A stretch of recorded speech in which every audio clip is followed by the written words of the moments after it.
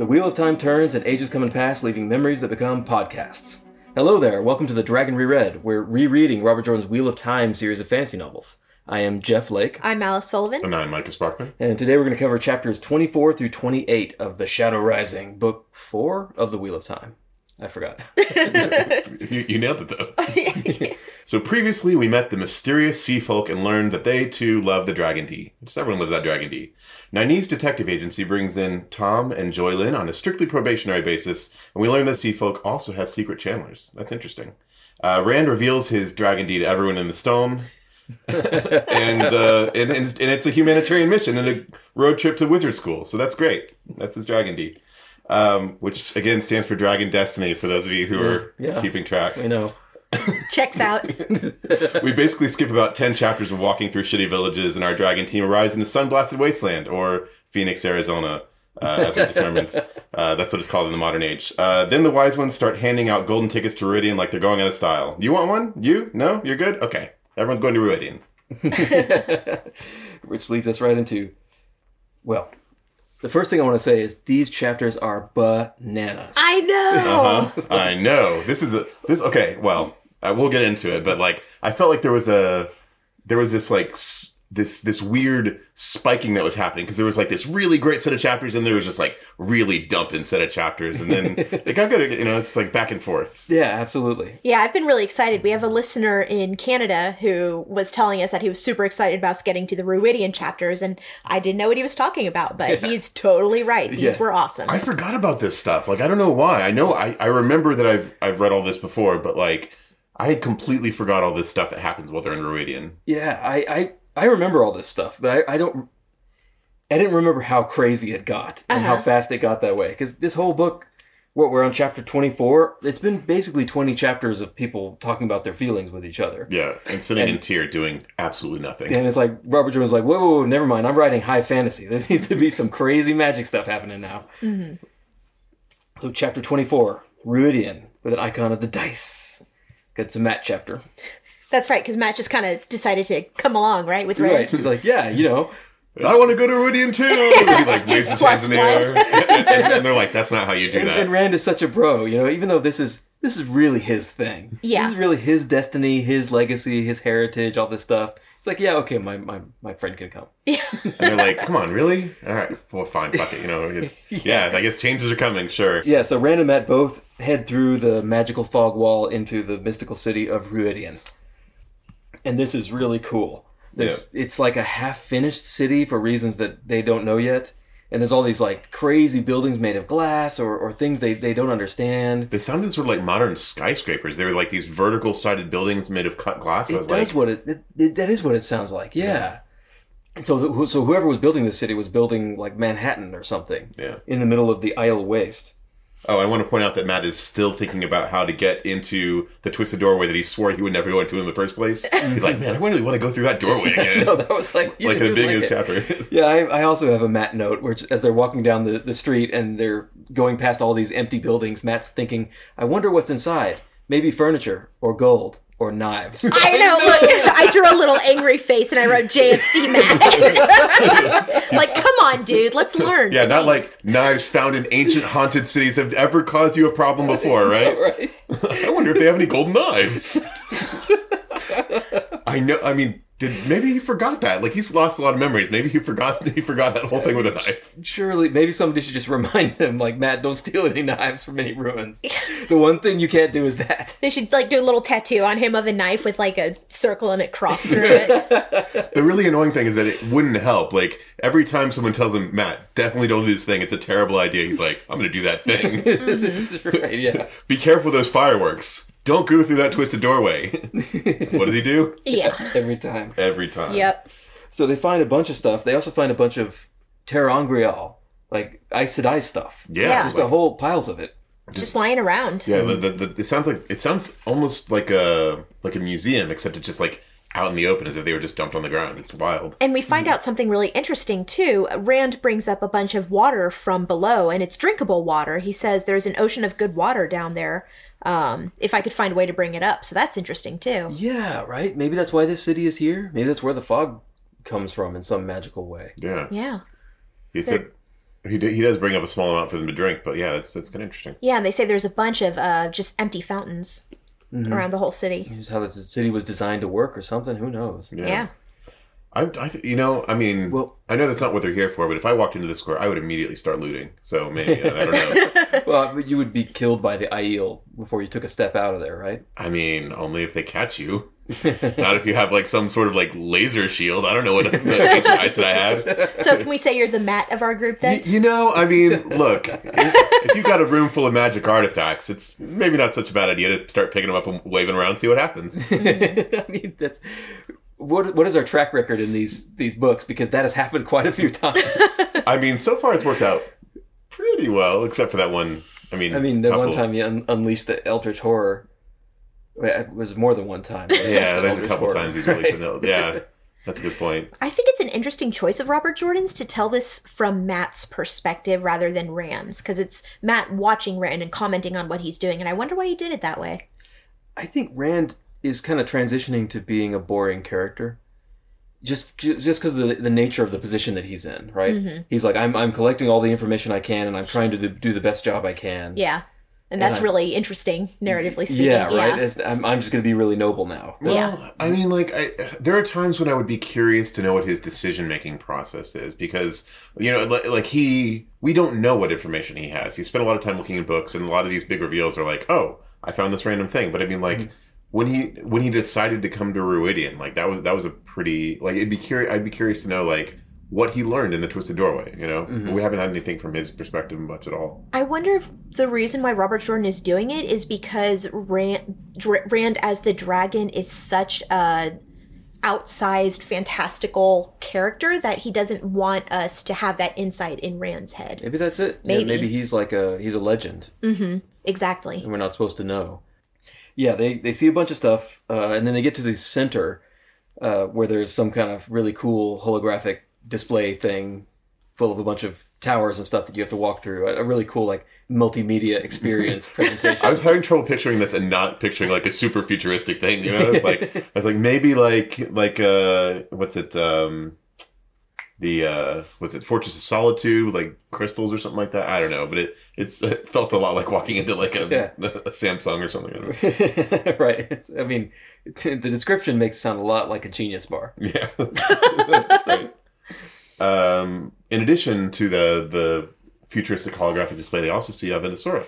Yeah. Which I up until now, I forgot was here. Yeah, I was like, because I remember back, when they were up in the Blight, I was like, is this Avendasora? But it ended up being the Green Man, but here it is. And they sit there for a while under Avendasora, and it really chills them out. Mm-hmm. Did you guys get that reference? So they talk about Goetam and... yes, that's right. Yeah, that's Siddhartha Gautama. Yeah. The Buddha, right, exactly. Yeah, he sat under a tree for 40 years to gain wisdom. I think it was 49 days, but the myth, the legend like are that, the same, yeah. And they were saying that in their version of myth, it was an Avendasora tree, which makes sense. You sit under that and chill out and gain wisdom. Yeah. Mm-hmm. So I thought that was kind of a cool parallel mythology thing. Mm-hmm.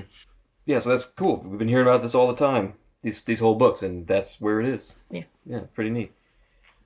So Rand heads into the multimedia experience, and we lose him for this chapter because we follow Matt, and Matt, with time on his hands, is a bad dude. Of course he wanders around. He's like, oh, what's this? Another twisted doorway. I know. God damn it, Matt. Yeah, and I put in a note. When I read these books when I was a teenager, I didn't realize how funny Matt was. I thought he was meant to be taken seriously, but he's a joke, right? Yeah. He's so silly. He's ridiculous. He always makes like the worst possible decision in any situation, Yeah. So yeah, Matt finds another twisted doorway, and without really thinking about it, he decides to go through this twisted doorway too to get answers. I'm going to point something out, because Jordan actually makes a point of describing the carvings on this twisted doorway. Mm-hmm. So I went back to the other one, and they are different. Mm-hmm. These are triangles set in 3 lines, whereas the one in Tyr has 3 sinuous lines, which I guess is a hint at what we find it within the doorway. Yeah. But also that recalls some of the symbols that they saw in the portal stones too, right? When they were trying to figure out how to get to Ruidian? It's possible. I don't know. Yeah. Oh, yeah, they were triangles, weren't they? And those are the triangles of different worlds. These are different worlds. Mm-hmm. Yeah, maybe. I wonder if the portal stones could be used to access these other worlds too. Yeah, maybe. If you knew what you were doing. Yeah. So he heads in and and is not the place he thought he was going. Yeah, so he meets a guy in a kilt. But not quite a guy, right? Yeah, it's much like in the other interdimensional place, they're human-ish, but not human. He's definitely elfish, right? He's got slightly pointed ears, and he has... Doesn't he have pretty sharp teeth, too? Yeah, he's got sharp teeth a mouthful and of sharp teeth. short reddish hair, and he's really tall. And he asks him again, are you carrying iron or instruments of music or devices for making light? Yeah, those are all different. fairy things, right? Yeah, they're different people, but they follow the same rules, apparently. Right. And also, this guy's wearing human skin. Indeed he is. Yeah, cool. It's pretty, and it's like studded straps of human skin. Yep. This is a bit more bondagey than the snakes were. Yep. So Matt followed this guy deeper into their palace, and of course the physical geometry of this place, building, wherever they are, doesn't make any sense. Although in a very different way from the other place. In the other place, there were no straight lines. There were no angles at all. In this place, everything is acute angles. There are no right angles or wide angles. Which, interestingly enough, kind of matches those symbols that we saw carved on the thing. We have the triangles versus the sinuous lines. This place might actually be creepier than the other dimension he went to. I think it's a lot creepier. They're both pretty creepy. Yeah, so he follows this guy around, and this guy looks at him like, the things you say are gibberish. We don't understand what you're talking about. Questions. And he meets another council of people sitting on pillars, and it goes very badly. Yes. Yeah, I mean, he's not picking up on it, really. That's the thing about Matt. He's not quick on the pickup. So when they're clearly like, we're not going to do that thing, he's just like leaning into it. He's like, no, tell me all these answers. Tell me all these things. Yeah. And I guess he stumbles upon sort of what they're looking for by accident. Yeah, and I think what our takeaway is what they're looking for is they grant wishes of a kind. Yeah, instead of granting knowledge, they grant you things. Yeah, give you things that you want. Or need, is I think. Or whatever you ask for, or something. Yeah. And so he's asking them questions, and they're just looking at him like, you're not doing anything. And then he starts demanding things from them in his typical Matt asshole manner. And they're like, done. He says he wants the holes in his memory filled.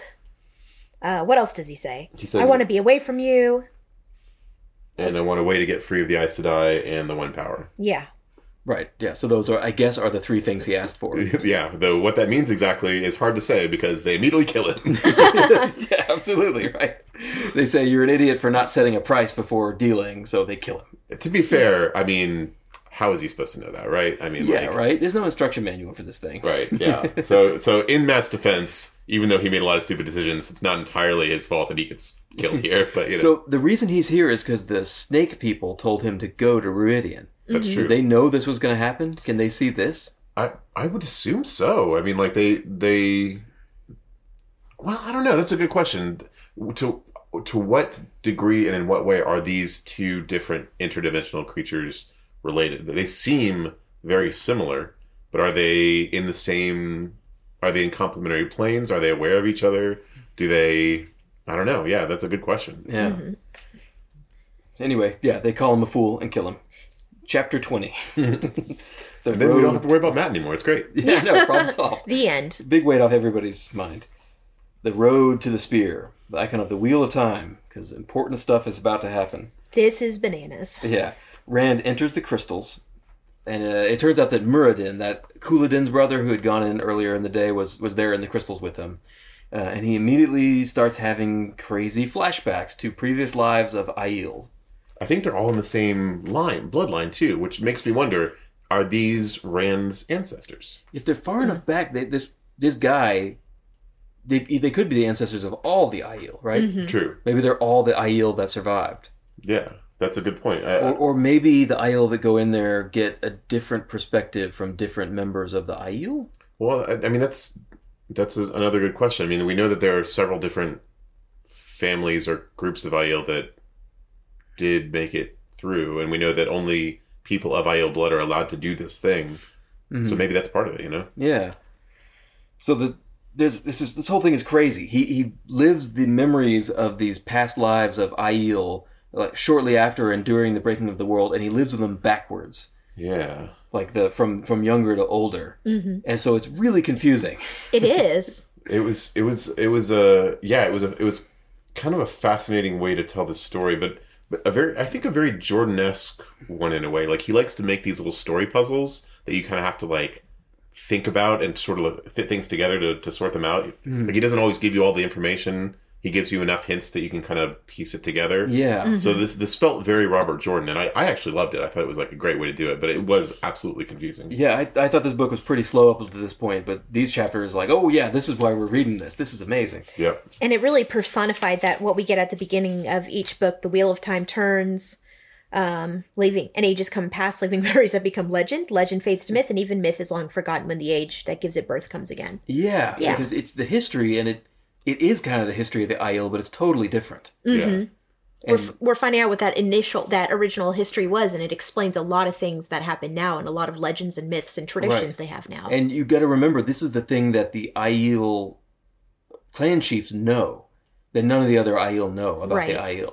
That's true. This is where they really came from. Yeah. Mm-hmm. And and in a way, this history is what the entire Aiel societal structure is built on. Like, in a way, almost built on a mistake that happened 1,000 years ago, which is really interesting. Yeah, I know, right?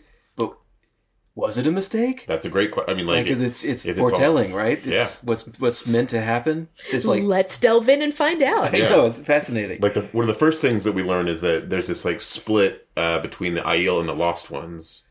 I think it's like early on in this set of stories, right? Yeah, it goes backwards. So the first guy you start hearing from is pretty recognizable as a warrior Aiel, and that's Mandaean. I don't even know how to recap this, really. I know. I was wondering how you were going to do this. Yeah.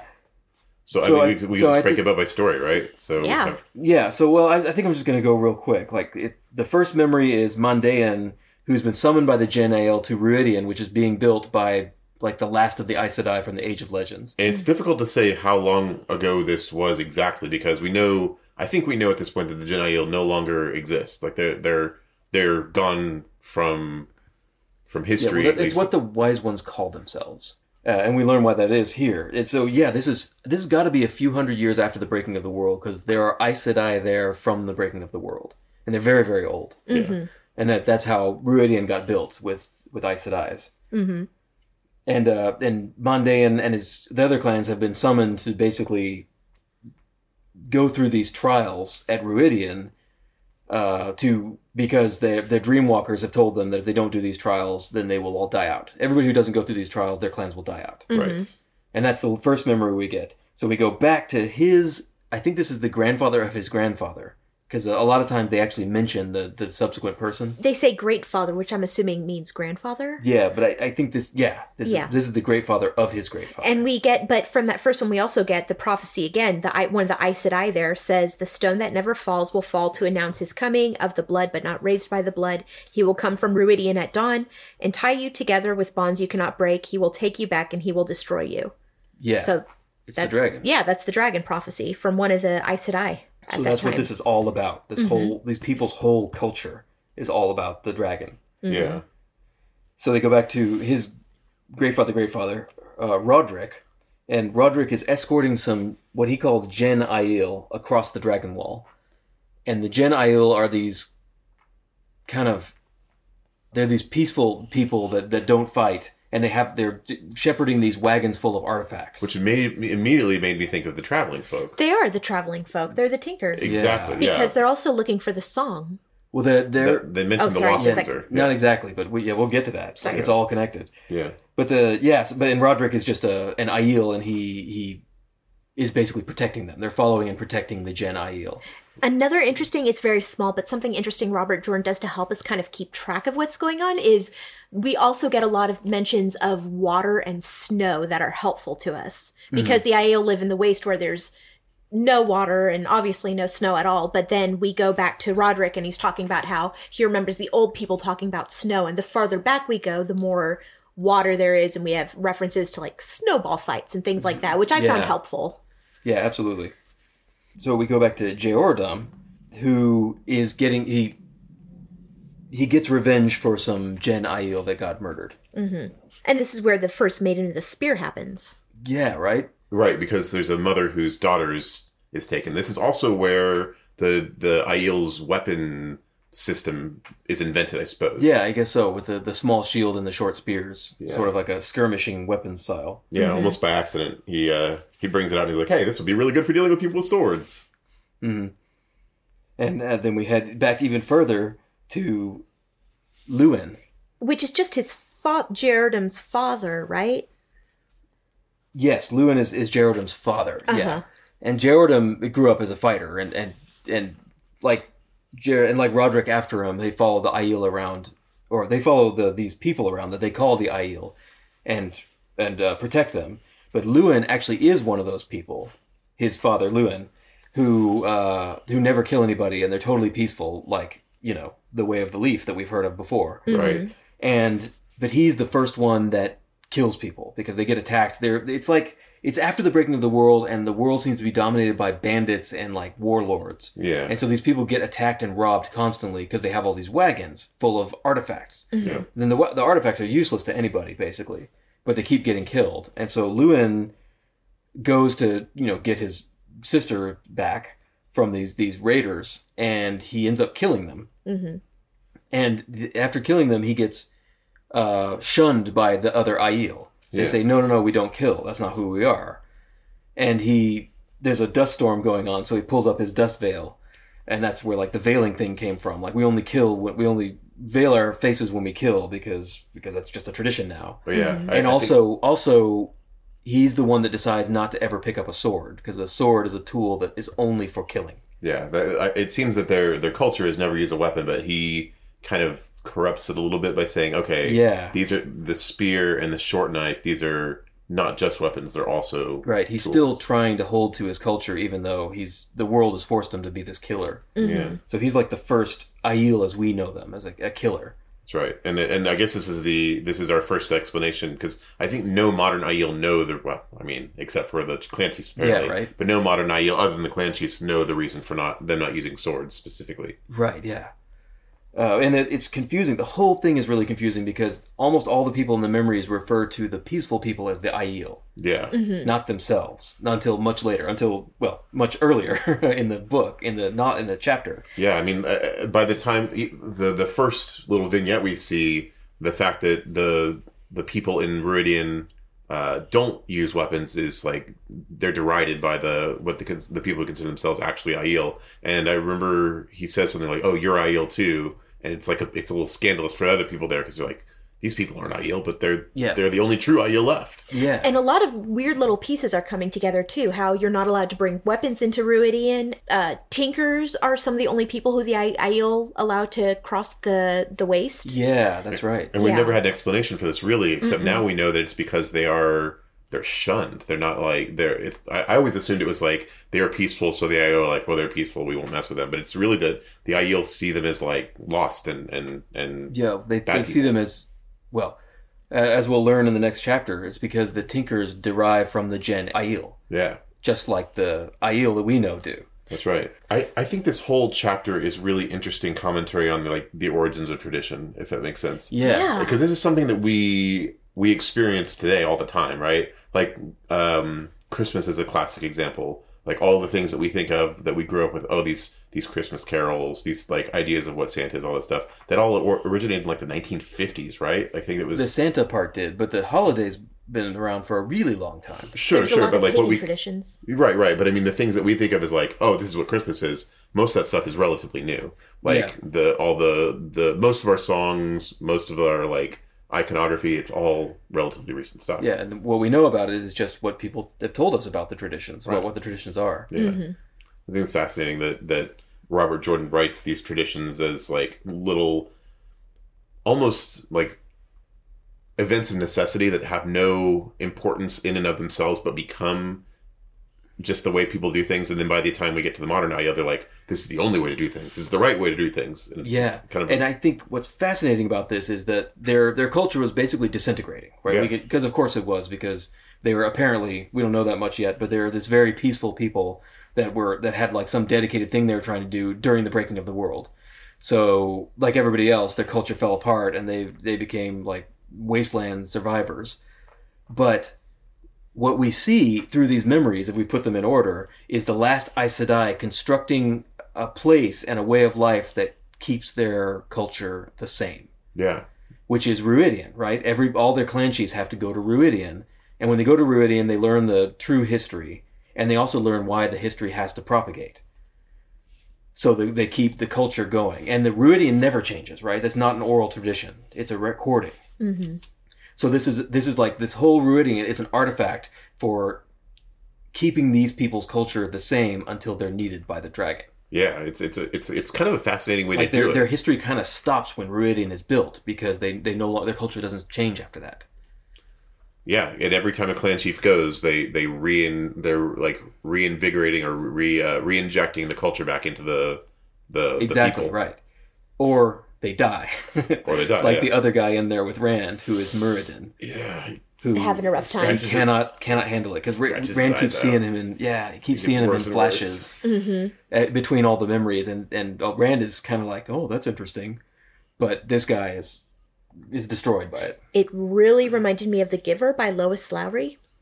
Because they have the one person who is responsible for keeping track of all of the memories, and you have this static culture, essentially, and the way this young man learns these histories is by experiencing them. Yeah. So this whole thing rolls right into chapter 26, The Dedicated, another Wheel of Time. Yep. Double Wheel of Time chapter, boy.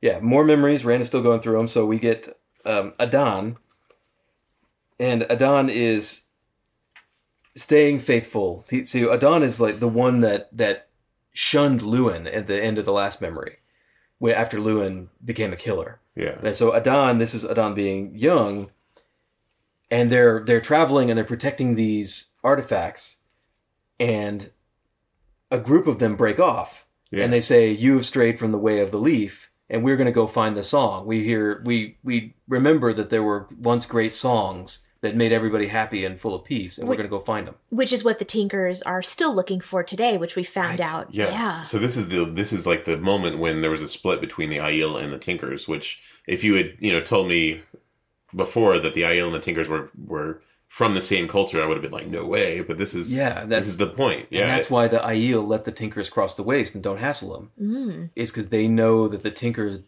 are descendants of the Gen Aiel. Right. The only true Aiel. The only true Aiel. None of the current Aiel follow any of the culture of the original Aiel. Right, yeah, they're not. Fascinating. Yeah. And I love the idea, like they were failed from the perspective of the Aiel, because they didn't protect the artifacts in memory. They didn't stay with the Aiel. They went off to find the song. Which, we saw the Tinkers as being a really positive culture. Yeah. But these people see them as failures. The lost ones, I think is what they call them. Yeah, and it's interesting too because the Aiel, and apparently the original Aiel, were an ethnic group as much as they were a culture, which is not explained how that works. Yeah. But not the Tinkers. The Tinkers are, they've mixed with every ethnic group they've found, because they're so welcoming and open, Right. But the culture is what the Aiel protect, so it's very interesting. Yeah, Adon, his ancestor is Jonai, and Jonai, this is there during the breaking of the world. The actual breaking of the world, when male channelers are running around the place, sinking continents and destroying things. Right. And he's an old school Aiel from the Age of Legends, which we learn from his little thing that the Aiel are kind of an ethnic group, and they're respected in society, like because they're kind of servants or something. They work for the Aes Sedai. They kind of belong to the Aes Sedai in some way. It seems like they're connected to him, like a specific Aes Sedai. Yeah. And he is the one that is given a task for the Aiel, which is different from what their original task was. We don't know exactly what that was. But their task is to preserve all of these artifacts through the breaking of the world, so they'll be there to rebuild the world when the breaking is over. And also to keep them out of the hands of male channelers, because they're dangerous artifacts too. Yeah. Which is interesting, because by the time the Aiel have, quote-unquote, failed their task, they've actually kind of already succeeded, because the male channelers are gone, right? Yeah, I guess that was their purpose. Yeah, though that purpose has been lost and forgotten. And they don't even remember what it was. Right. Which is crazy. And he goes and he overhears a bit of a desperate Aes Sedai meeting of the surviving Aes Sedai, who mentioned that, so-and-so and this and such are almost here. They'll be here tomorrow. And it wasn't immediately clear to me, but they were referring to male Aes Sedai, who are just, I guess, rampaging around the world. Yeah, it says the world had too many men channeling still. Yeah. So, at this point, they're all mad and, like, they're basically just like mad gods going around destroying everything, right? Right. And when they talk about these artifacts, even though the Aiel don't know what they're for, these ter'angreal, they do make mention at different points to the stone doorway, which I'm assuming is the twisted one that they've gone through. Yeah, it's one of the things that they brought all the way from the origin, the original place. Yeah, so that was a thing from the Age of Legends, and the Aes Sedai of the Age of Legends probably knew all about those people. In fact, I assume that they're the ones who made the original treaties with those people. Yeah, must have been. So in this meeting, we don't get that much about it, but there's been a foretelling, and the foretelling says they have to send the Aiel off with these artifacts. Right. And in this meeting is the Green Man. I know, yeah, Semeshta. Whose name is Semeshta. Which I guess we never knew his name before this, right? I don't think so. Because I think he had forgotten his name, is what he said. Right, yeah, because of the brain damage. Right. And he's there, that's great, a nice cameo. And Kalendor is there. Mm-hmm. Mm-hmm. And the banner from the Eye of the World. Yeah, and the banner is there. So this is where it happens, right? All the stuff that they've been uncovering, all the prophecies that were laid down, this is where it started. Yeah. This is fascinating. I love this. Mm-hmm. And we talked briefly with an Aes Sedai, and the Aiel is saying, no, we want to stay here and help you. And the Aes Sedai is saying, no, you have to go. This is the foretelling. You have to go. And what we realize, and what these Aiel probably don't know, is that the Aiel themselves are what needs to be preserved.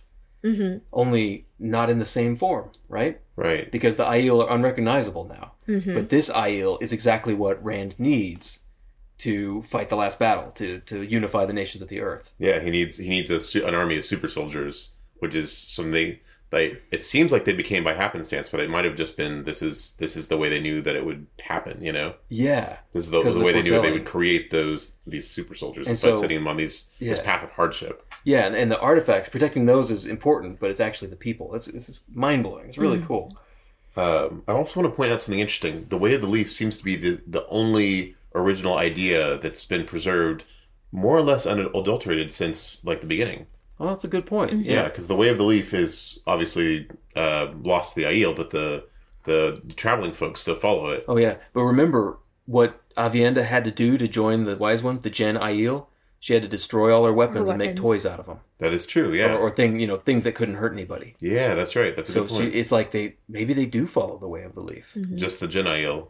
Yeah. The clan that is not a clan. It makes sense now why you're not allowed to bring weapons into Ruidian. Yep, that's right. It's like out of respect for the last Aiel. Yeah, right. Very cool.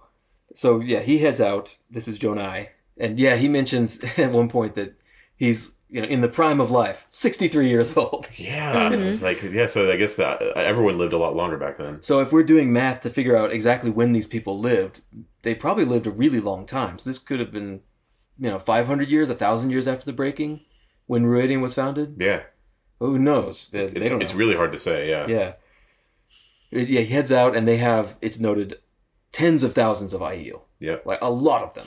Do you think this agelessness they have is because the one power was more prevalent at this time? Because we know that working with it makes you ageless, more or less, like the Aes Sedai. He still thinks of the Aes Sedai as being extremely long-lived, even compared to himself. So I think maybe it's a medical technology thing. Okay. Yeah, that's what I was thinking. Because I think at one point they're talking about how people were dying of illnesses and there were no Aiel to heal them, implying that essentially... Oh, sorry, Aiel. There were no Aes Sedai to heal them, implying that the Aes Sedai kept people alive. That was one of their things. Mm-hmm. And kept them useful enough to do work. Mm-hmm. So they set off. And this is... I love this. I love this view of the world falling apart during the breaking.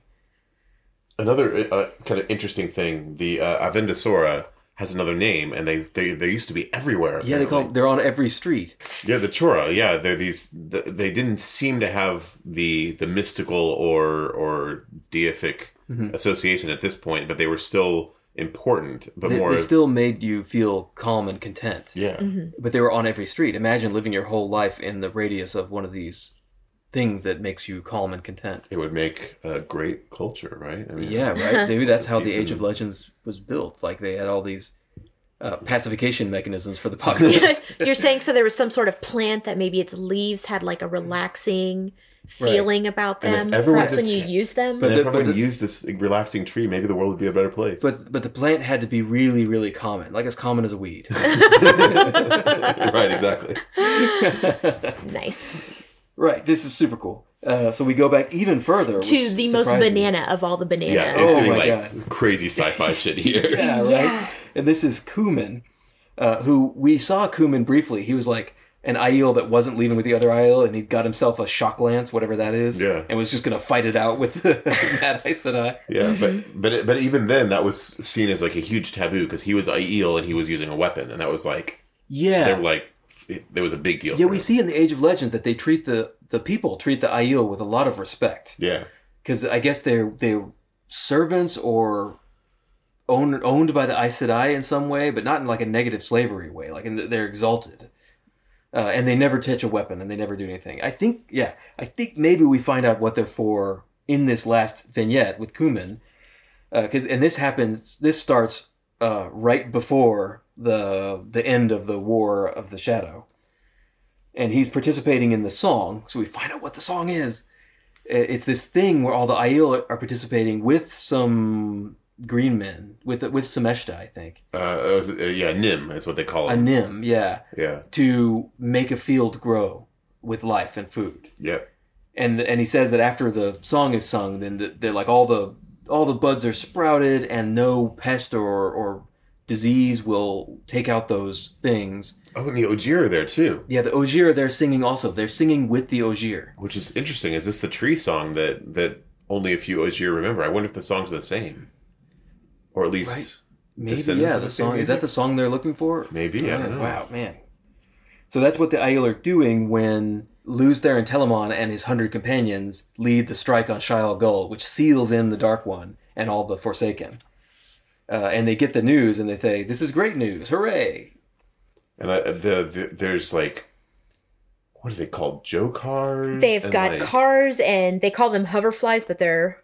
I guess they're supposed to be like helicopters, more or less. And there's Joe Wings and Cho Cars. Did I get that backwards? Joe Cars and Cho Wings. Yeah, I think. But either way, there's like basically airplanes, helicopters, cars. Though not as we would think of them probably, because it sounds like they're magically run. But still, I mean, they're these transports of metal and amazing magical technology. And it's interesting too because Kuman runs into a soldier, and the soldier it sounds like he's wearing a Shanshan helmet. That's right, the insectoid helmets. It describes it as, wow. So what's even going on here anymore? I don't even understand. The Shanshan must have gotten that in the culture, as it derived from the Age of Legends. Yeah, it's like, well, I mean, Archer Hawkwing even was like thousands of years after this, so maybe it's something that he, from his descendants, I don't know. Something they found over the sea. Oh, maybe, yeah, remnants of the Age of Legends. Yeah. Yeah, and the soldier is kind of in shock because he's like, oh, what am I going to do? I guess it's kind of like a caste-like society. The Aiel are raised to be these amazing, or do this agricultural thing, and the soldiers, he says, are raised to be soldiers. And so the soldier's kind of in shock, like, what do I do now if the war is over? And the Aiel's like, I don't care. I gotta go. Not my problem. I gotta go to the Aiel party. And so he heads, and then there's this really sad scene where he heads to talk to Charn, who is this old guy who tells these crazy stories of before there was a war. And claimed that he had served Lanfear. Right, yeah. Uh-huh. And the Kuman is like, I wish he'd stop telling people that he served Lanfear. But Charn has been lynched. Yep. And this is crazy. Like, I keep saying crazy, but the Aiel are very respected in this culture that we've seen, but the commoners, the townsfolk, whatever you would call them, have lynched this one, and they're like, the war is over. We don't have to obey you anymore, or something. Mm-hmm. Yeah, it's interesting. Like the Aiel, I think that it's earlier on, or sorry, later on when they talk about the idea that Aiel used to mean one thing, but it starts meaning something else. Like they're later on, their name means people of the dragon, but that's not actually accurate. Because they didn't serve the dragon specifically. They were the children of the dragon. Right. But does that mean he made them? That's a great question. I don't know. I mean, like, They seem like they do seem a bit like a manufactured people, right? Like the way that they're described, the way that they work here. Yeah, and how they're born to a specific role, and how they have like they all look the same. They've got short red hair, and they wear the Kaden sword, the same stuff that the Aiel wear today when they're killing people. Yeah, are these a bunch of clones? This is like a clone bat situation? Oh, maybe they are, right? It's who knows? Yeah. This is bonkers. So we get another view, one last one of Charn, the guy who got hanged just after the sealing of the bore. And we know, by the way, that the sealing of the bore, during that, the Dark One's counterstroke that tainted Sidin happened. Yeah, so that specific moment is when things went haywire, essentially. Yeah, like the moment where they thought they were about to win. Yeah. So Charn is on the streets of the Kalamdan, which is a big research institute, I guess, where they do all the really advanced magical technology stuff. And above it is the Sharom, which is a giant sphere, because that's a really cool place to do research, I guess. And he's thinking about how there's this woman named Mierin who has proposed marriage to him several times, and he's going to accept. She's talking about today is the day when the female and male Aes Sedai would be able to tap into the same power. This is interesting. This whole little thing is interesting to me because, okay, so Charn has said he worked for Lanfear. Yeah. And we know Lanfear is not her real name. I think this is her real name here. I think Lanfear's real name is Mierin. I think that's right. Really? Yeah, Mierin is co-leading the team that is tapping in unknowingly to the Dark One's prison. Yeah, because their whole thing. That's Lanfear. Yeah, exactly. Charn says, they didn't start out evil. And so what it is they're trying to find a new way to channel using this power source that they don't know what it is inside the Sharam. Right. And it's the Dark One. So men and women can work together. They think they'll be able to do even greater things. Right, exactly. So we have Mierin and Bidomon. Yeah. Which could be Balsamon. It might be. It could be like, Balsamon could be like a bastardization of that original name, and so that could be Ishmael. Yeah, I was thinking it was Ishmael because because in one of these stories in Rudian, they talk about Ishmael being one of the Forsaken who is still actually loose. Right. Well, he's not. He's one of the last ones. Yeah, and we know now that he was sort of half trapped, and he was able to influence the world as Balsamon for 3,000 years. So we don't know that this is him, but given that Balsamon is the name of Ishmael and Bidomon is the other person who helped open the Dark One's prison, it might actually be Ishmael. Yeah, and they weren't trying to do evil; they were just seeking greater power. And what's fascinating to me is that means that Lanfear, the woman who Celine, the woman who exists today, lived in this time. Like, yeah. So what must it be like walking through the world today, like having lived in this age of super technology, and then you're just like walking among cavemen, basically, right? Yeah. It'd be like these people are killing each other with swords all the time. This is we used to fly through the sky, and have all these amazing technologies, and now people are going back to healing each other with herbs and things. Yeah. A huge devolution. Yeah, I mean, like, the breaking of the world collapsed culture and technology to the point that was basically like we bombed ourselves back to the Stone Age, as the adage goes, right? Yeah, this is what we did. The culture was much more advanced in the Age of Legends than I was kind of thinking it was. Yeah, it is like science fiction, the way that they have it. And so Charn sees what happens right after they bore into the Dark One's prison accidentally, and the Sharom, the giant sphere above the city, explodes into a million pieces, and everybody freaks out. It's an obsidian inferno, which is hard to picture, but probably pretty cool looking. Yeah, really, really big mistake that they made. Also, did we know that Lanfear was an Aes Sedai? Yes. Okay. They were all the channelers, I think, were Aes Sedai at the time. They've mentioned that all of the Forsaken were the greatest Aes Sedai at the Age of Legends, and that's why they're so nasty now. So, okay, Rand finally gets out, and Muradin does not make it out. But I think, to put it all in order, the story is the Aes Sedai in Age of Legends, this wonderful world of technology, of magic and stuff, they bore a hole in the Dark One's prison, which released evil into the world, evil energy, and there was a giant, insane war, which the Aes Sedai of the Age of Legends won, but not before Dark One's counterstroke tainted Sidin, which caused the Aes Sedai to destroy themselves and destroy the world in the process. Right. The Aiel were some kind of servant caste in the Age of Legends, who, in the last extreme of the destruction of the world, were given a task to travel around protecting these artifacts, which were like male artifacts that the crazy men shouldn't get access to. The Aiel, by the way, followed the way of the leaf, and they never did any violence. It seems like that's been part of their culture since the very beginning. It's part of their their caste. Yeah, and so during the breaking of the world and after the breaking of the world, when everybody was bandits and raiders, post-apocalyptic, the Aiel wandered through the chaos where, and there's the one guy who keeps thinking like, 10 days north of here used to be an ocean, but who knows if it is now? Yeah. So they don't know anything, and they die in massive numbers, and several groups splinter off them. Oh, by the way, this is like a super minor thing, but the Ogier are also wandering that time. We didn't mention that they cross paths with the Ogier. Right. Yeah, who've lost their steading. They've lost their steading. This is the thing they talk about. Yeah. Right, and we heard about that. There's what did Loyal call it? The longing.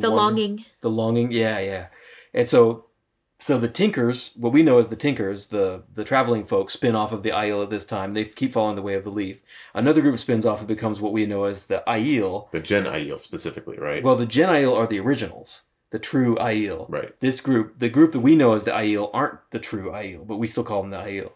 But they become these badass spear fighters because they're trying to protect the Gen Aiel. The Gen Aiel eventually, with some Aes Sedai that they found somewhere, go into the waste and found Ruidian using the Aventusora leaves.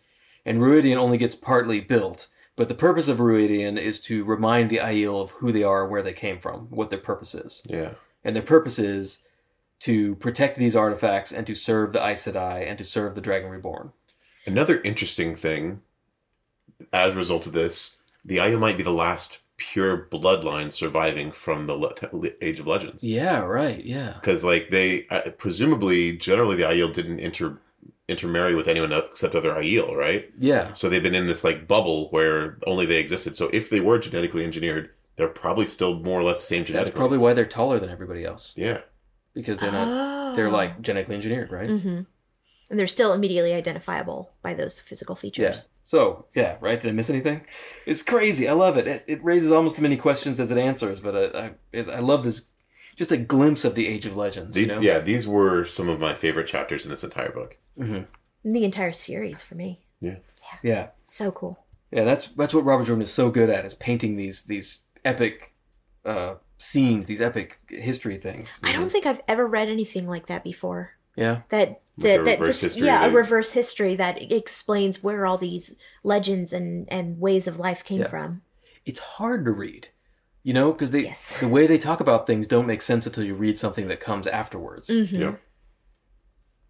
But once you do it, it sort of is the bewilderment that I assume Rand and Muradin feel as they go through this machine that's implanting these memories in them. Mm-hmm. It's really difficult. It's got to be disorienting. But imagine we're reading it, but imagine if all of a sudden you remembered that those things happened to you. Yeah. In reverse. Right. So Rand makes it out, and he's kind of staggering around when he finds Matt, who has been hung from the Tree of Life. Because of course he has. Yeah, of course. It was very cinematic, right? He comes out, he's like, no! Cuts him down, starts beating on his chest. Don't you die on me! Oh yeah, he gives him the CPR like they used to learn in Emmons Field. Right. I know, yeah. He was thinking about trying to raise him with the one power, but then he realizes he doesn't want him to be a zombie. Mm-hmm. So he gives him mouth to mouth. Yeah, that's good thinking, Rand. So something I didn't actually catch the first time I read this, but I caught this time through. Maybe I didn't know about this at the time. Matt is this is an Odinic legend that's happening right here. Oh, yeah. Mm-hmm. He's hung from the tree, and he's got the two... The spear has the two ravens on it. Yeah, and the ravens are the Hungnir and Mungnir, who represent thought and memory. Yep. And that's the Odin thing. I don't have to get into that here. It's all straight Odin. See, Rand got his memories back, and he got his ravens. Mm-hmm. Yeah, I thought that was... I did not catch that the first time through. Yeah, right? It's this is a weird spear, I guess, when I read this in middle school. Mm-hmm. So Matt has been spit out of the doorway by the fox people with his gifts that he demanded. Mm-hmm. And he's got this really sweet spear. Yeah, Naginata kind of thing. Yeah, Naginata thing, like a sword on the end of a spear staff. Yeah. Very, very cool. He's got a medallion. For some reason. What's the point of the medallion? I think we'll get it. Okay, cool. And they hung him. Because teach him some lessons. Because he didn't specify the price. So those are the gifts that we've seen so far, and I think we'll find there's some other gifts that they've given him too. And they're Rand CPRs him back to life. And they say, well, we should get out of here. And then they have a big fight scene. Yeah, they're chased by these shadow dust monsters, these creepy shadow dust monsters. Yeah, which I don't even know what that is. They think it's a Dark One bubble. I guess, yeah. I mean, that's... I guess every weird thing that happens is a Dark One bubble now. Yep. And Rand and Matt fight their way out, back to back, badasses. Yeah. I feel like this was a really unnecessary scene, though. I agree. I'd forgotten it completely. Yeah, it is. It's kind of out of place. I mean, like, it would have been fine if they just walked out. That nothing changes, nothing is gained or lost. It's just like, maybe it's just a reminder that, hey, there's still bad shit happening. And it's another one of those, they fight them and then Rand remembers that he can just instantly destroy them. That's true, he does. Yeah. And Matt's like, why didn't you do that in the first place? I'm like, oh, I forgot. I forgot if I could do that. Yeah. I mean, totally I guess agree. you could say that's the only, maybe that's a point that he realizes that he can remember how to do things when he remembers he can do them, if that makes sense. I don't know. Yeah. So anyway, he heads back to Cheyenne Dayar, and it looks like it's almost dawn. Oh, yeah. It's almost like he's coming from Ruadian at dawn. Yep. Yeah. So chapter 27, Within the Ways, with an icon of Avendus leaf. So Because we had to follow this total awesomeness with just a steaming pile of shit. I know. It's just like, back to Perrin and Fail. Cool. With the greatest of Robert Jordan followed by the worst of Robert Jordan. Yeah. So Perrin and Fael travel through the ways in two separate parties. They are still fighting, literally. God, I know. This scene, I actually wanted to talk about it a little bit because I think this is terrible. So, as we know, when we left off, Perrin had wandered off to the first guidepost by himself because he was like, I'm not going to follow her unless I have to. So she walks up to him, slaps him in the face, and he says, please don't hit me. So she hits him again, and when he's on the ground, she starts punching him in the ribs. So I guess she must love him a lot to do all that, I guess. And then, because that's... and it's implied that the resolution of this is that he grabs her and spanks her, I guess. Yeah. Like, I guess that makes it funny. I don't know. This whole... That scene was pretty gross to me, actually. It made me is, really uncomfortable, this whole thing. Like, why isn't anybody breaking this up, right? Their friends are here. Like, this is terrible. This is... all I can figure is that this is presented comedically because Robert Jordan writes all the observing characters just laughing at it. Like, oh, this is funny. I wouldn't want to get involved in your little lover's quarrel. This is terrible. I think it's his... I don't think he thinks it's funny at this point, because I don't think that the other people are thinking it's funny, but like the two Aiel that are friends with Fael say that they're not going to get involved in the fight because she picked it herself. So they're not standing there laughing. I think that this is just Robert Jordan's very poor way of trying to show depth of emotions in a very passionate person. Yeah, I guess. Like, this is the way that she shows her love or something, but to me, this is just like, this is straight abuse. This is awful. I think it's supposed to be romantic. Yeah, I don't think that Robert Jordan is being to write this as abusive as it seems to me, but this is pretty extreme to me. It's just like, it's not even like joking slapping. She's like hitting him in the short ribs to the point that he's like doubled over. And it's just like, this is like really uncomfortable to me to read, Yeah, I think it falls into the category of women can't possibly hurt men, therefore it's funny when they try. Yeah. And Fael, she pushes it a little too far, and so he spanks her, so they're square. Yeah. I think you're right, Jeff. But reading this to me was still like very uncomfortable. I'm sure that's the way he intended it, but it just was very uncomfortable to read. But luckily for everybody, Trollocs and Fades attack them. Oh, thank goodness. Oh yeah, because they interrupt another really like gross scene where she like calls him over and she's like, "Oh, I just wanted to see if you'd come like a dog when I called you," or something like that. Yes. It's like, oh my god! And then I hate you. Is what I wrote. Yeah, I hate you written in big block letters because yes, this is terrible. But luckily, we're all saved the awkwardness by an ambush. Yeah. Yes. Great. Fantastic. Right. Huge Trolloc fight, and man, good idea to bring those three Aiel with them. There is something pretty funny, though. Apparently, the two Aiel women keep trying to get Perrin to just walk off a little bit into the darkness of the ways with them, and he refuses. He didn't need the slight shaking of Gaul's head to refuse. So, I mean, what are they gonna kill him? I mean, like, what are they? Yeah. Like, it's hard to say with Aiel, right? They would just kill him, right? I wonder how Fael would feel if they ended up killing Perrin for her. I wonder how she'd feel about that. Serve her right for being such a dick. Oh man! But anyway, yeah. So Robert Jordan does a pretty good fight scene in his style. Great fight scenes. These are fun. It's fun to see Gaul fighting the Trollocs. It's fun to see the maidens like fighting as a team. I like it when Perrin wolfs out, which he does. Yeah, he does. Loyal, kicking ass and taking names. He sets one of them on fire with his lantern and just like beats him up with his like stick. Yeah. It's such a badass. Yeah, it's so good. And I really liked when the Fade attacked at this point. They think they killed all the Trollocs, and then a Fade jumps in with a roar. With a roar like 100 pounds of bone falling into a huge meat grinder, a Fade leaped into the light. Eyeless stare a stare of death, black sword flickering like lightning. Yeah, Robert Jordan's descriptions of what Fades sound like when they talk is low-key my favorite thing about these books. Seriously, like every time. He mixes it up too. Like every time he comes with like a really evocative sound that is like, it's so good. It's like 1,000 skeletons being dropped on a field of dead leaves or something. Yeah, I know. A snake slithering across the bones of the dead. None of these things, by the way, give me a really good idea of what it sounded like. They just sound pretty metal. Yeah.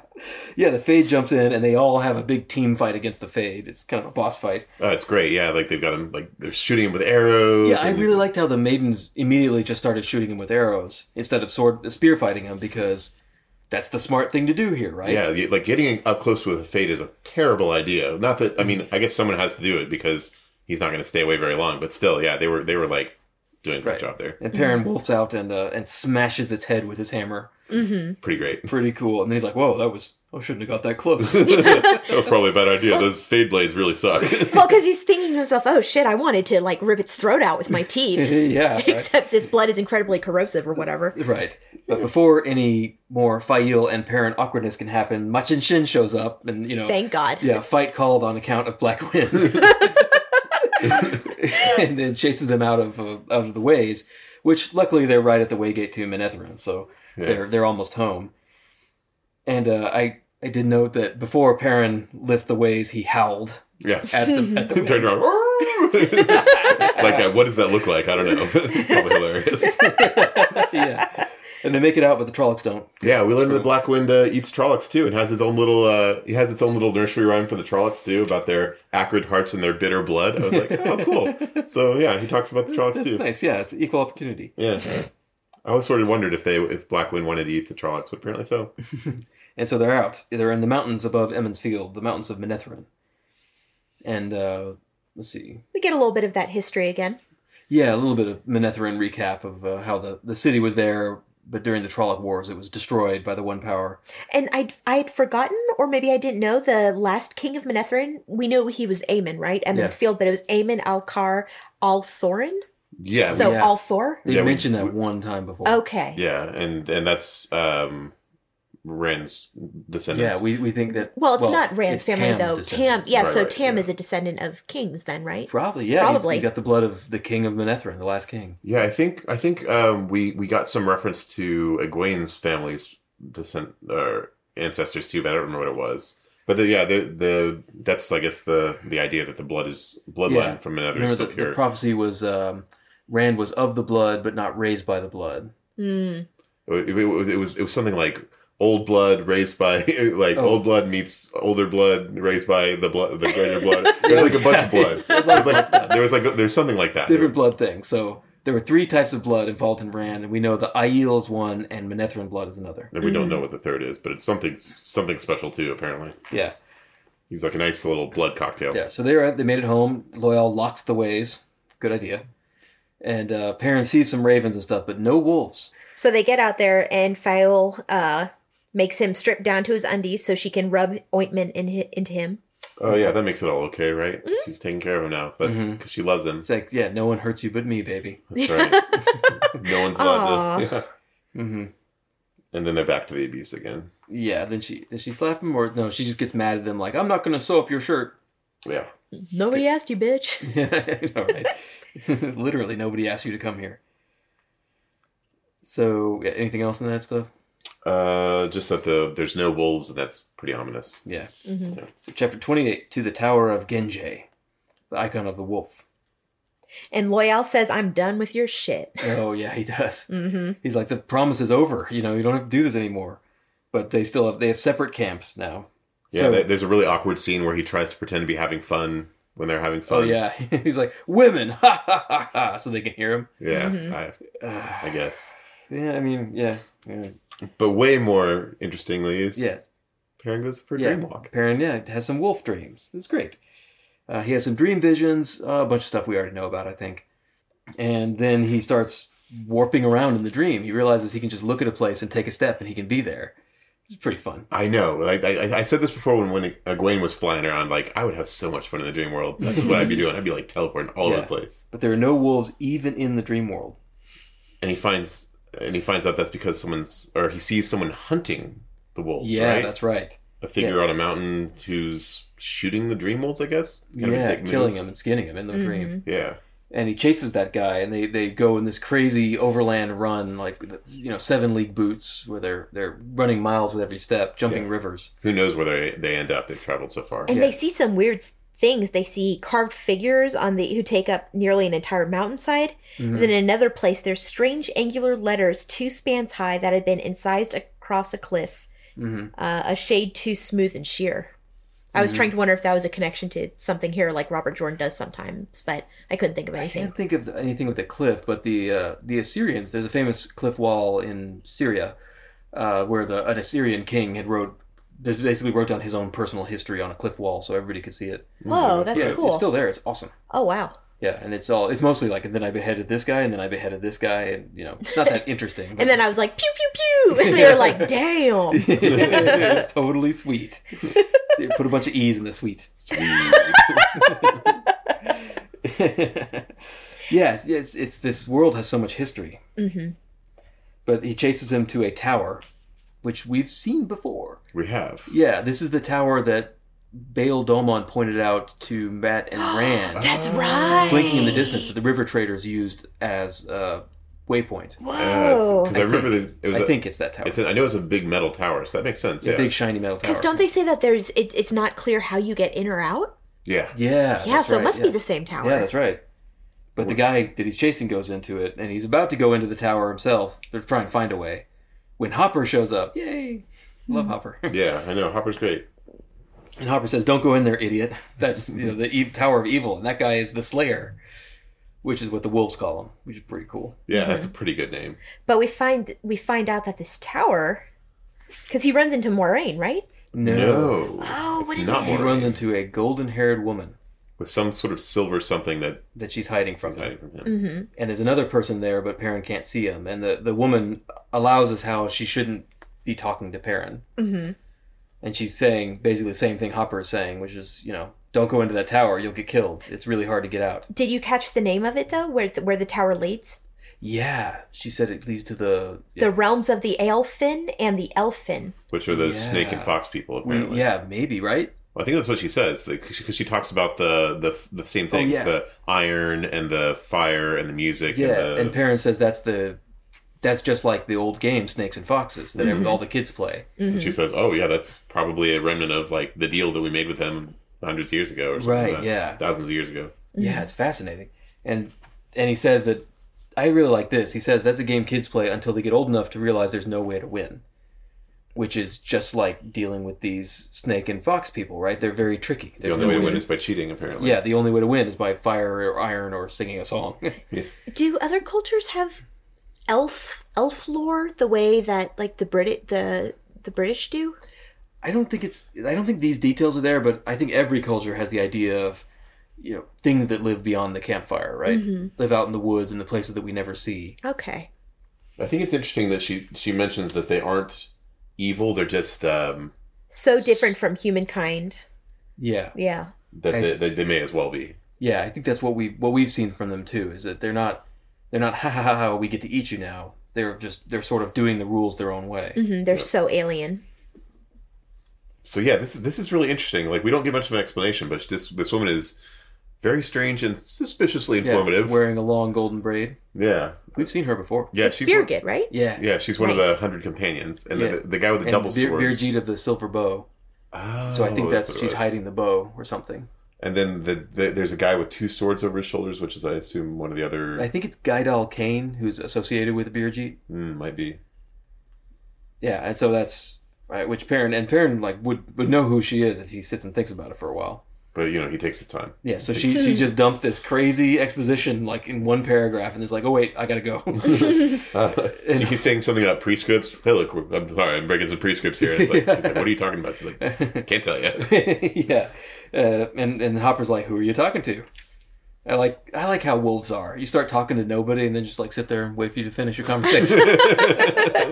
He's like, there was no one there. I just thought you were talking to the wind. It's probably what dogs think when we're talking on our phones. True. Yeah, it's true. Yeah, that's how humans be. They're crazy. So he gets a little bit of information. So Slayer, yeah. And Hopper says Slayer is killing the wolves in the dream, and that's a permanent death for the wolves. Mm-hmm. And then he doesn't seem as distraught about it as I would be, but maybe I guess wolves are kind of fatalistic or something. Yeah. And then Hopper flies away. Yeah. Like he does. And yeah, so Perrin, that's what Perrin gets out of the dream. And so there's ravens, there's no wolves around in the Two Rivers. Yeah, so things probably aren't going great in the Two Rivers is what we can gather from this. Yeah, right? We haven't even got to the White Cloaks yet. Mm-hmm. Right. So that's it for this episode. Next time we're going to cover chapters 29 through 33 of The Shadow Rising. I am Jeff Lake. That's at Jeff_Lake on Twitter. I'm Alice Sullivan. That's at Alice M. Sullivan. I'm Mike Sparkman. I don't have one of those. If you have any comments, questions, or feedback, please drop us a line at hello@thedragonreread.com.